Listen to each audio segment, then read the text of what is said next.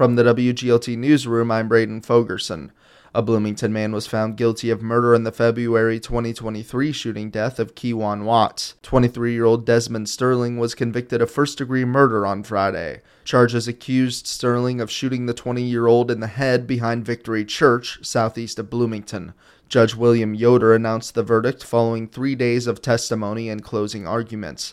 Prosecutors said surveillance video from businesses in the area, combined with smartphone technology, gave investigators critical information about the incident. The defense argued that prosecutors lacked forensic evidence tying Sterling to the crime. The McLean County Regional Planning Commission has issued a report that recommends more permanent supportive housing to help the homeless. Commission Director Ray Lai says the community also needs a regional housing coordinator. We believe there's definitely a need for, at least as a start, to have a full-time person look at these recommendations to implement those in working with different partners. Other recommendations include extending a temporary position of housing navigator at Mid-Central Community Action, going after state grants, and an education campaign for developers. The commission wants community feedback on the plan by March 14th at mcplan.org. And the six-figure state pension for the now convicted aide of former Illinois House Speaker Michael Madigan is being suspended. The state is making the move after Timothy Mapes was sentenced to 2.5 years for lying to a federal grand jury. A state retirement board is awaiting an opinion from the Attorney General before deciding whether to permanently remove Mapes' $154,000 a year pension. I'm Braden Fogerson, WGLT News.